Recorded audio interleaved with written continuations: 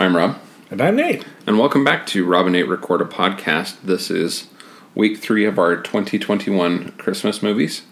And this was, again, my pick for tonight. Mm-hmm. And I would like to start off by pointing out one thing. The selection for tonight's movie was picked well in advance of showing Nate Mixed Nuts. Mm-hmm. So this was not me going out of my way for a makeup call. This was picked well in advance. Well, if you're going to do that, I'm just going to take back my most improved performance award. Well, I would say it's still possibly deserved because sure, I threw a wild card, but it was with this in the back, okay. Yeah. Anyways, so tonight's movie is the 1940 film Remember the Night. Indeed. Have you seen this before? Never seen it. I've been long aware of it. I have almost rented it, but I have never seen it before. Good. So, so this was picked in large part with Nate in mind. Mm-hmm. I did some research planning this month's movies, including searching quite a few titles across Nate's blog. For those of you who are interested, it's his other band at .blogspot.com. Yeah. Mm-hmm. And I did quite a bit of searching to ensure that any of the movies that I was planning to possibly show Nate this month were not on his blog, which would mean that he hadn't seen it roughly since the last 15 years. Yeah. That it's not, yeah. So that meant it was open game.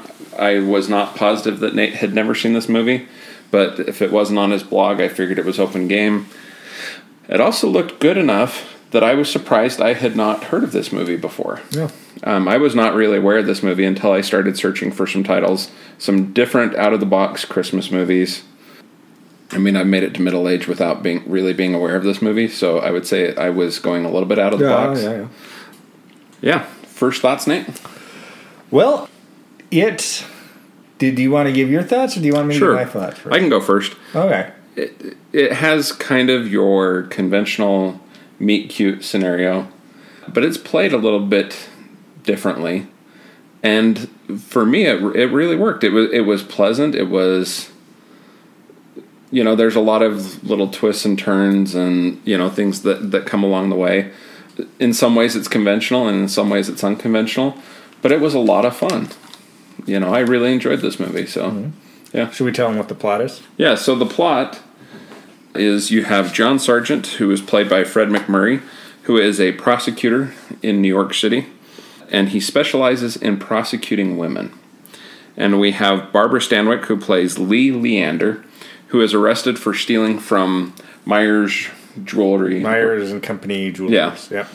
And so he's brought in to prosecute her, and it's right before Christmas, and her attorney in his closing argument says that she's... Very theatrical attorney. Yeah. And in his closing argument says that she's been hypnotized, and John Sargent, played by Fred MacMurray, is afraid that he's losing the case to the jury, but he takes her attorney's argument that she's been hypnotized and says, well, we need an expert to come in and testify this. We need a continuance till after Christmas so we can get the expert back in here and gets the case continued so that he can get a conviction after the holiday. But he feels bad about putting Lee Leander, played by Barbara Stanwyck, in jail over the holidays, and so he brings in the bondsman and brings in Fat Mike and helps her get bonded out. Fat Mike, though, misinterprets and brings her... Yeah, thinks the intention is, I want this girl at my apartment. So he takes the girl to the apartment where he lives with his problematic manservant, who we may revisit. Yeah. And Fat Mike is played by Tom Kennedy. I'm looking for his manservant, whose name is Rufus, played by Fred Snowflake Tunes. Who's billed in the film, in the credit, Snowflake. That's all they bill him as. As Snowflake Rufus. In the credits, they say Rufus, played by Snowflake. Oh, really? Huh. Which is how you bill an animal. Wow. It's I missed that. It's really problematic. We'll have to get back to it. Yeah. That's clearly the biggest flaw in this movie. Yeah. Yeah. But yeah, so anyways, he bonds her out, and once she realizes that he's not bonding her out with the intention of taking advantage of her and that she's free to go, she's kind of like, well, now you kind of didn't do me a favor because now I have nowhere to go, and at least I had a warm place, and I was going to get a turkey dinner. And he says, well, let me take you to dinner to compensate you for your lost turkey dinner. And they go to a really nice restaurant where they dance. A place that doesn't exist anymore. Yeah. Where they dance and start to like each other and discover that they're from towns that are about 50 miles apart. In Indiana. Yep. And so he offers to drive her home. And along the way, they get lost. They get stranded in a field where after they crash through a fence, the next morning, the farmer confronts them with a shotgun, places them under citizen's arrest, takes them to a justice of the peace, where they're trying to lie to get away with the situation. And it quickly devolves. So Lee Leander drops a match in a garbage can, starts a fire so they can flee. So they're actually then fugitives from justice. So they hightail it out of Pennsylvania and decide when we come back we're probably going to have to go by way of Canada because we're technically fugitives in the Commonwealth of Pennsylvania. So they go to her house first, where her mother is not happy to see her. No. So John Sargent, played by Fred McMurray, takes her to his house. He openly tells his mother, Mrs. Sargent, played by Beulah Bondi, that she's not his This isn't girlfriend. a love interest. This is why This is someone I'm prosecuting, but she had nowhere to go, so on and so forth. And of course, over the preceding, basically 7 days, 8 days, they fall in love. Succeeding. Yeah. And on their way home, they actually go by way of Canada, and it's really funny because at the Canadian border, they says, "What's your reason?" And he says, "We're fugitives from justice." And they just let him right in. And then it proceeds. They go back to court. Mr. Sargent's trying to get her off by being too harsh and trying to convince the jury, And then she changes her plea and pleads guilty to the charges. And they have that ending where they both completely fallen for each other, and she wants to be cleansed. Yeah. And so she wants to serve her time, and then... And he offers to marry her on the spot, and she says, well, when I get out and there's nothing over my head, and you've had ample time to consider it, then maybe. Yeah. So. Which is an ending that felt kind of bold. Yeah. But in thinking about it, it was kind of the only ending you could have done in 1940, as some variation on that. But if you were to do that kind of ending today, that would be... I mean, I think it plays quite effectively, even though it is an ending kind of necessitated by the time. Yeah. I mean, you saw it. Maybe you didn't see it coming in terms of what was going to happen. You saw them falling in love. Yeah. But did you see the actual twist at the ending? I hadn't really thought about it much beyond that. I knew they were going to end up together. Yeah. But I didn't know how they were going to get out of the little legal... I thought she was, like he said, I thought she was going to get acquitted. Yeah. So I hadn't quite seen that twist coming. So, yeah. What are your first thoughts on this? Well, so when we were watching this, we watched this off of TCM. Yep. And they said it's directed by Mitchell Lyson and written by Preston Sturges. And I got all happy because I love Preston Sturges, which is part of why I chose this. And he was a pretty prolific, successful screenwriter. He has huge bill in this. He's one of the first names you see, and it's big. He has his own card. And, he just made such wonderful movies. The Great McGinty, The Miracle of Morgan's Creek, Hail the Conquering Hero, The Lady Eve.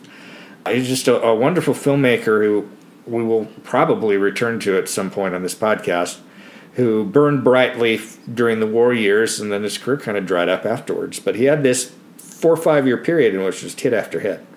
And so the fact that his name was associated with it made me excited to see it. And I watched it, and I was thinking for the first half that it was pretty fair, and I was thinking, I don't see this spark. Sturges is obviously better when he's directing his own material and somebody else isn't directing it, because we learned from the introductory and postscript commentary on TCM that the director and him had some disagreements. The director cut large portions from the script and remade the McMurray character. I think probably that one's probably in the interest of the movie. I would agree. But it wasn't until they got to the town, when they got to her town, and you realize this is why she became who she became, because that mother would have been oppressive. The mother hates her daughter and is not shy about it.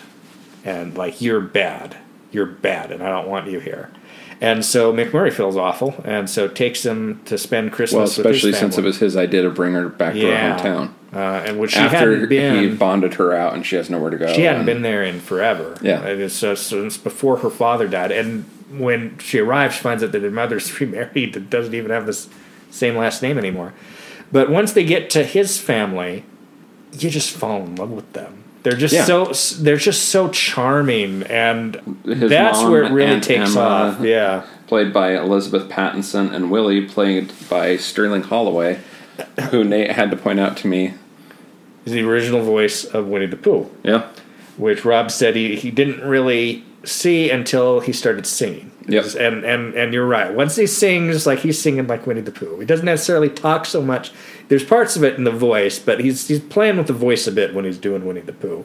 But when he's singing, it's the same voice. So this is a fun character. So it's Chilly Willie Sims. Who is he? What is his relationship to the family? My assumption was that he was someone from the town who had nowhere to go, perhaps no real family, and that the Sargent family just basically took him in and employed him just so that he had somewhere to go. That's once you said that, it's like, that's exactly what this guy is. It's like, they're such kindly sisters, and they're just great. And the way McMurray is very upfront with his mom early on. It's like, I'm going to give you the context to this. But the aunt is like, oh, so good to get those two together. The aunt's trying to help Barbara Stanwyck. And when they're going to the country dance for New Year's, and they're putting her in the corset, putting her in clothes from 40 years earlier. And when he said that they're at this barn dance, they're supposed to play the part of the Hicks that everybody thinks we are. And when they're digging the dress out from storage, there is a newspaper that says Teddy refuses to seek third term, which would be from 1908. Yeah. So, which is also a double joke in 1940 because his cousin Franklin would break president in 1940 and run for a third term.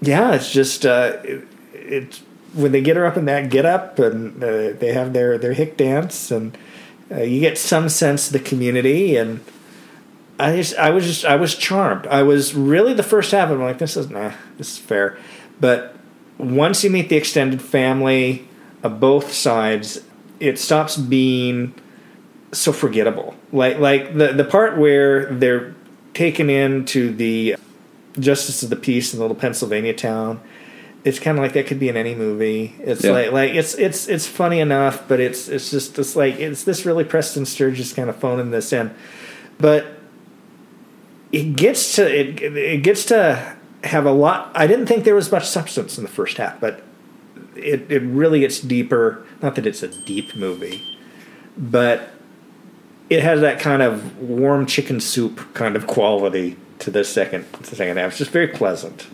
Yeah. And it really grows. Yeah. It lands, it's sentimental, and yeah. Anyways, and the problematic portion goes away after the first half. Well, we'll go back to the problematic portion in a minute, but what did you think of Barbara Stanwyck and Fred McMurray together as a couple? I thought it worked, and the first half of the film, Barbara Stanwyck looks very nice. She's dressed very well, all those types of things. But I was like, she's just a relatively average leading lady. And then when they're at the house after they get back from the barn, there's a scene, and I was like, wow, she really is strikingly beautiful. Yeah. Where she's brushing out her hair. Yeah. And the mom comes in to try and convince her to not fall in love with her son. And yeah. Anyways. So they work together again, most notably in Double Indemnity, which is what I know them as a couple from, and they are steamy in that. So in this, the way it started out, I'm like, I'm not feeling that sizzle. But the sizzle develops by the end, and they're good together. Niagara Falls scene works, and also that closing scene really works. Yeah. I mean, it's almost like a different movie. Yeah. Like, it has its definite...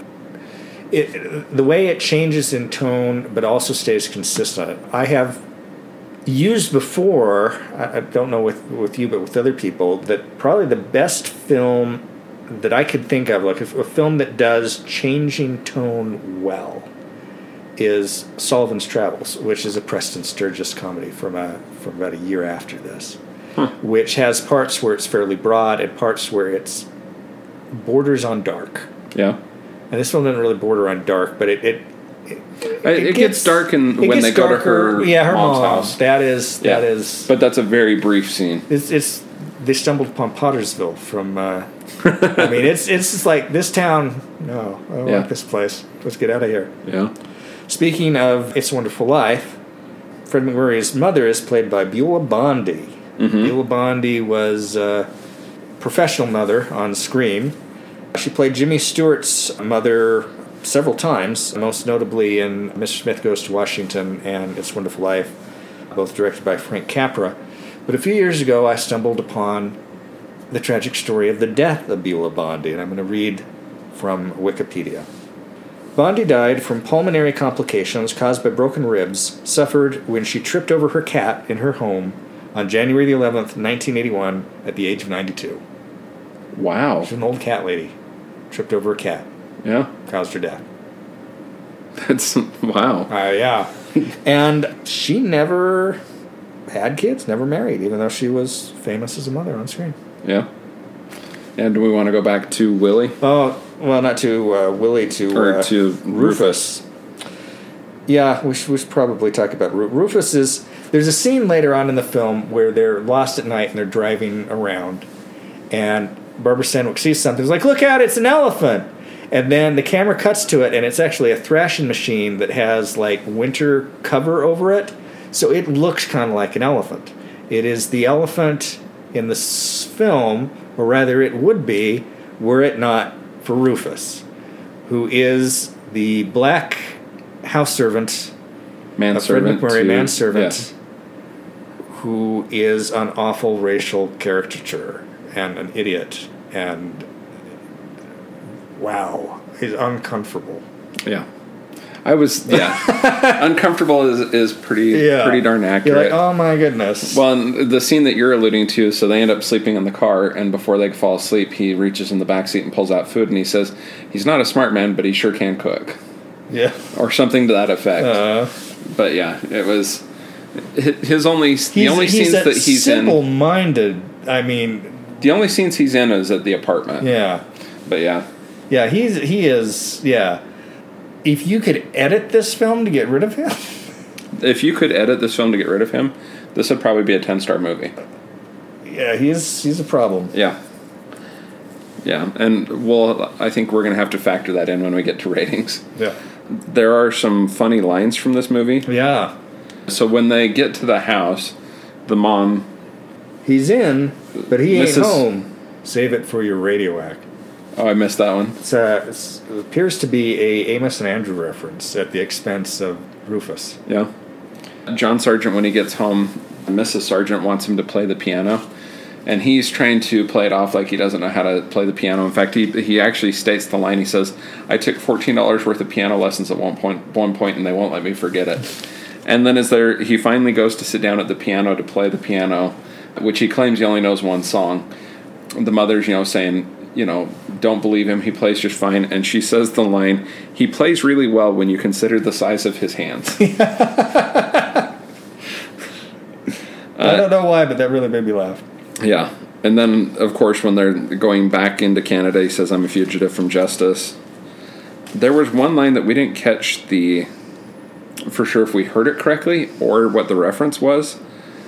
And it's Hikers when they're and hobbits. Yeah, and so they're back in the judge's chambers in the courthouse, and John Sargent's boss is in the judge's chambers with him. And the judge is telling him, I saw them at the restaurant, and he's going to throw this case, to get her off, and this and that and the other. So he's listening from back in the judge's chambers, but before the judge steps out, he states this line, something about hikers and hobbits. Yeah. I don't know if it's then, but that might be a little later. But I think I don't want you in jail with somebody says the line hikers and hobbits. Right? Yeah. It sounds like hikers and hobbits. Now, oh, you're right. It's after she's remanded to the jail. Yeah. Now it could be because the Lord of the Rings came out in like 1937, and this is 1940. So Hobbits is a term. I'm not sure its etymology or how much, if at all, it predated that. But it's just a weird phrase. Yeah. It is an odd phrase, and it doesn't make a lot of sense now, but in context, maybe it made more sense. You don't have to be a horse to judge a horse show. Yeah.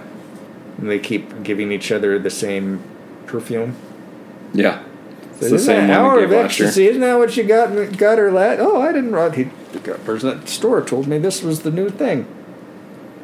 Lee Lander, at one point, she says that gag sold. It's got whiskers.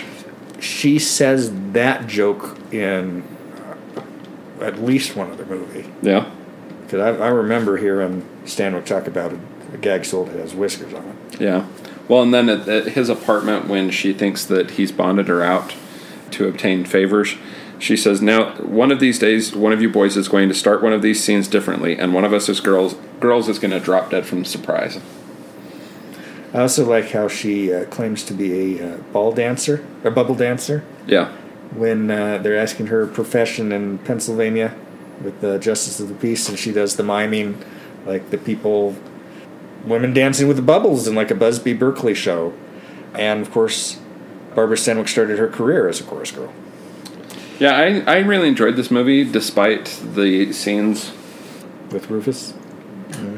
Yeah, with Fred Snowflake Tunes. Despite that, I enjoyed this film. Again, it's almost easy to forget that he's there, except you can't forget that he's there. Yeah. But this still was a pleasant movie. I enjoyed it. Yeah.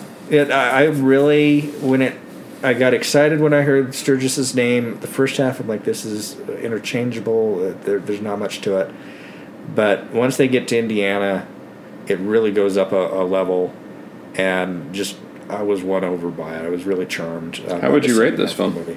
I'm going to give it 3 because of its weaker first half. Pulls it off in the second half of the game.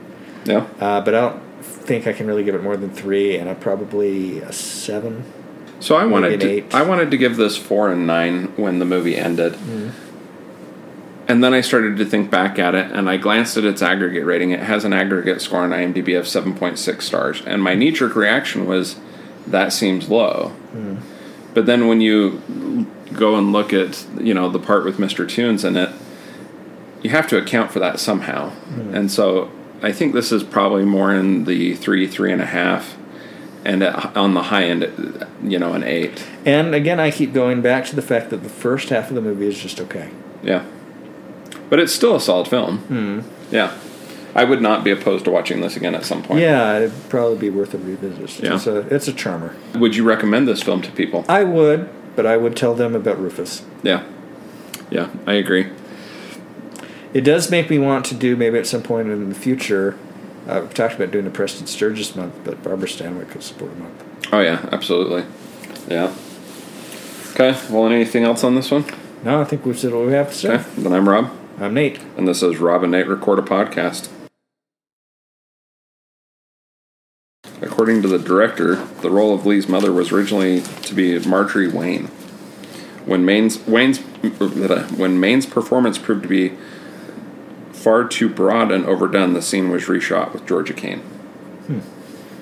Yeah, that whole scene, that house, and just that vibe. I mean, it's so efficient the way it totally explained her. Yeah.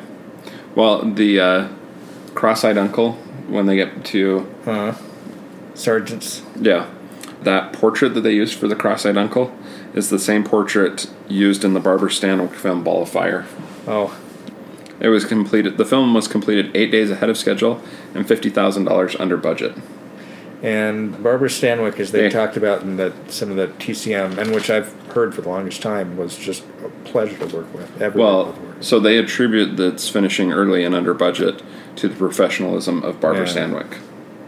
Oh, so Preston Sturges hung around the set and became friends with Barbara Stanwyck and promised to write a film just for her, which turned out to be Lady Eve. Lady Eve, which is a great film where she's opposite Henry Fonda. So, yeah, I was genuinely surprised and impressed by this film. Yeah. So, okay. Did I make up for it? I think so. I told you that I was holding back a home run, so I felt okay taking the wild swing. It was a bit of a mixed bag, but at least it wasn't mixed nuts. I don't know if that's going to be as good as Gucci Gucci Koo, but yeah. You can see now why I felt a little more comfortable taking the wild swing on mixed nuts when I was holding this back. Okay. Fair enough. You didn't know, though. You didn't know. I expected this would be good. This was my... So I took the wild swing on mixed nuts, expecting this to be my home run. So, yeah.